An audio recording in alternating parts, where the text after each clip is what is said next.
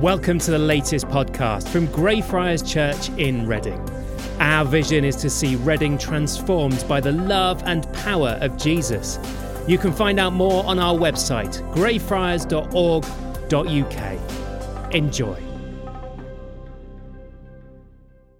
If I haven't met you before, my name's Natalie. I'm the Associate Vicar here, and it's really exciting to hear from God's Word together. But let's start with a prayer. Father God, as we consider your word to us this morning, may we open our hearts to the message that you have for each and every one of us, whether we're old, whether we're young. May the whatever we do be something special that we do for you, Lord God. Remind us that we pray in all that we do it in your name and for you, Lord Jesus. Bless us with your beautiful Holy Spirit, so that we may find ways to respond to the reality of working with you. Help us to know your love in ways that equips us in our whatever workplaces, with and for you, we pray. Amen. Wasn't that a great set of illustrations of things that people do between Sundays? Wasn't it amazing? We had all sorts of things. I wonder when was the last time, hopefully recently if you've been to some of our sermon series, when you thought about what is the whatever that you do in between Sundays. We've looked at Colossians chapter 3 just now, and you might have noticed if you've read more broadly in that chapter that whatever we do is said twice. Once in verse 17, and then if we can have our next slide, also in verse 23. So we hear the same thing said twice. Now, our congregation have held up paintbrushes, school bags, all sorts of things. And we've heard a little about what that means. I wonder, did any of you bring something else in with you to represent your whatever workspace? Can you hold it up really high? And if you're little, you can stand on your chair maybe so we can see. So we've got some books. We've got a lanyard over there. We've got a helmet. Okay, that's amazing. We've got a little mini football, which presumably represents a bigger one. I don't know what the octopus represents. I may need to ask about that later. So we've got some amazing things. Thank you so much to all of you who brought something in, because that might represent for you a place. Some of you might have brought in school books. I thought about a classic mum thing. I nearly bought in my laundry basket. I wonder whether Mike would have brought in the shopping trolley, because he does all the food shopping in our house. You know, what are those places that you go to? That whatever we do, each of us takes us to different places, doesn't it? We're scattered all over the place, as we've thought about in different weeks. You might be in an office, a school, a college, a GP's surgery, a hospital, in a car or travelling overseas. And we might do the work that we do for the Lord. We call it work, but we might be doing it as a volunteer. We might be doing it unpaid. It might involve practical things like plumbing or gardening. It might involve studying or planning. You might be involved in something that requires a lot of emotion and sensitivity. You might be a counsellor or a nurse or supporting people with learning difficulties. The whatever we do, each of us, takes us to different places. So I'm going to take a minute. We're going to have a question that's going to appear on the screen. I'd like you to turn to your neighbour and say what is your whatever place that you are in between. Rebecca clearly will say, I'm not quite sure, to Chris, depending on Tuesday's interview. But let's share with each other what our whatever workplaces are. And if you're joining us online, hello. Can you put something in the chat if you feel able to? So you've got a minute. I'm going to count you 60 seconds. Ready, steady, go.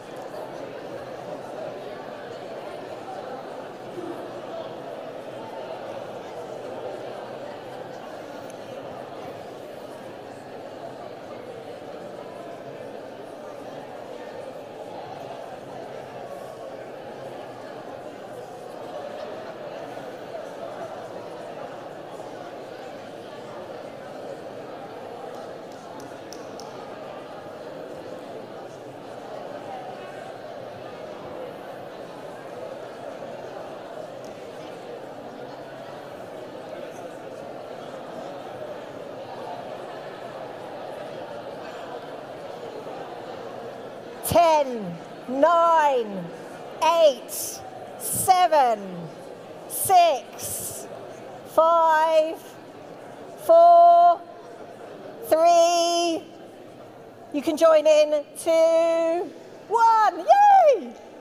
So, Paul and Timothy wrote this letter that we've just had read to us by Ella. And they sent it to a group of people that they called the Colossians. And it's likely that they're writing this letter about 60 years after Jesus died. Now, this letter that was sent to these people explains some really practical things about faith in Jesus. Some practical ways of allowing our love for Jesus to influence how we speak and act in each day. The people that they were writing to had a range of different roles in that society. Some were wives, some were husbands, some were mothers, fathers, children. They also talk about slaves and masters. And I'm sure if space was no object and God wanted it, Paul might have added a whole load of other roles, grandparents, volunteers. So they were like us here today, each having different whatever roles. Whether you work to love and raise a family, whether you work to be a great retired role model to those of us who are a bit younger, whether you work for a boss in an office or you're the head of a school. In the case of the Colossians, Paul was reminding them that whatever they did, he used the example of a master as a boss. We are to worship and work in Jesus' name. In verse 17, we see this said, "Whatever you do, whether in word or deed, do it all in the name of the Lord Jesus." Now, I'd like to tell you about a bit of work that someone did for me recently. And it has something to do with this. Can anyone spot what this is? Go on. A birthday card. Perfect. Now, the person who helped me with this birthday card worked in a post office. And I don't know whether they worked in IT or whether it was an actual individual person who helped this. Somehow, somebody from the post office managed to get my uncle's birthday card to me.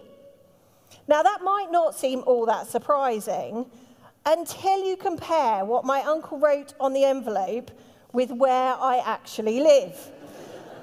Now, my uncle, like me, is dyslexic, which isn't funny. And I know it requires him a lot of effort whenever he sends anything to me, so I'm incredibly grateful. But sometimes what he sends me can be a bit of a challenge for post office staff, helping them get to me. So I think the card had the wrong street name, the wrong suburb, the wrong town name, and the wrong postcode. Yet somehow somebody managed to do their whatever work in a way that connected me with my uncle's thought on my birthday. Oh, that's lovely, good work. Now, I have no idea. The only bits that were actually right, just for those of you who are really nosy, is a little bit of the postcard, the house number, and my surname. Wow, amazing. Now, I have no idea if that work was done by a Christian or whether they'd allow their love and faith for Jesus to impact what they did. But it was great work. So what's different about us as Christians being in our workplaces and working for the Lord Jesus, as opposed to someone who does their work without the hope and faith of Jesus? This was my example. If you've ever watched an episode of The Office, I'm sure you might recognize comedy sometimes reflecting a little bit of reality.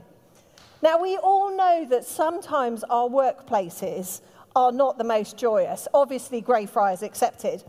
In the case of this comedy show, the workplace is shown as awkward, embarrassing, infuriating, occasionally inappropriate. We see office politics, we see downsizing, inefficiency, we see arguments like we might do in school and fights amongst people. Office romances, turf wars. It's not an easy show to watch. And I'm not advocating that you all run away and watch it this afternoon. Please don't. However, it is a real reflection of what some of us experience, maybe even as volunteers, when you're serving alongside someone and you have a little bit of a disagreement of opinion. Paul doesn't say to us, I'm sorry you've got a rough deal. I'm really sorry. Don't worry, just get by doing the least you possibly can. Save all your energy for holy church stuff. He doesn't say that, does he? No. What does he say? What does he say? What does that verse 17 say? Whatever you do, whether in work or deed, do it all in the name of the Lord Jesus, giving thanks to God the Father through him. So in chapter 3, Paul gives us 3 different ways we're invited to join in. First, in that verse 17, we work in Jesus' name. Whatever our place is where we serve, whatever our frontline place is, we work just like the Trinity worked. The Trinity works and still works, Father, Son, and Holy Spirit. It's shown throughout the Bible. God worked through creation, making each one of us. God works by inviting us to join in with his Holy Spirit today, that we might become the best of who he created us to be. And we work in Jesus' name as his representative. Secondly, we recognize that work like sung worship is to be done for Jesus, not the person who happens to be our boss or our teacher or our leader as a volunteer. So we do our whatever work with a heart shaped by that understanding. We don't work because it pays the bills. We don't work because it's a fact of life. We work at our whatever workplace for God. Verse 23 later on in the chapter says this, work at it with all your heart, working for the Lord, not human masters. An amazing preacher put it this way once, imagine your work making you a better person instead of a bitter person. Imagining it deepening your faith instead of undermining your faith. Imagine the work you do making a real difference in the world, having an eternal impact on Jesus' lives. Imagine, like God in creation, imagine that work is good. That work is very good.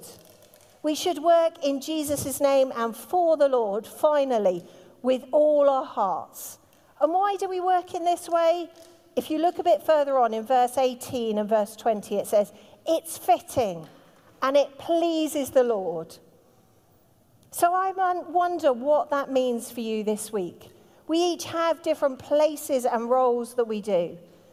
As we undertake those roles and we pray for what work God has in store for us, Dave and Harriet are going to lead us in a time of response where we can think about our head, our hearts, and our hands. How will our head and our hearts, our hands be used tomorrow and beyond that through the week? I'm going to pray and then they're going to come up and lead us.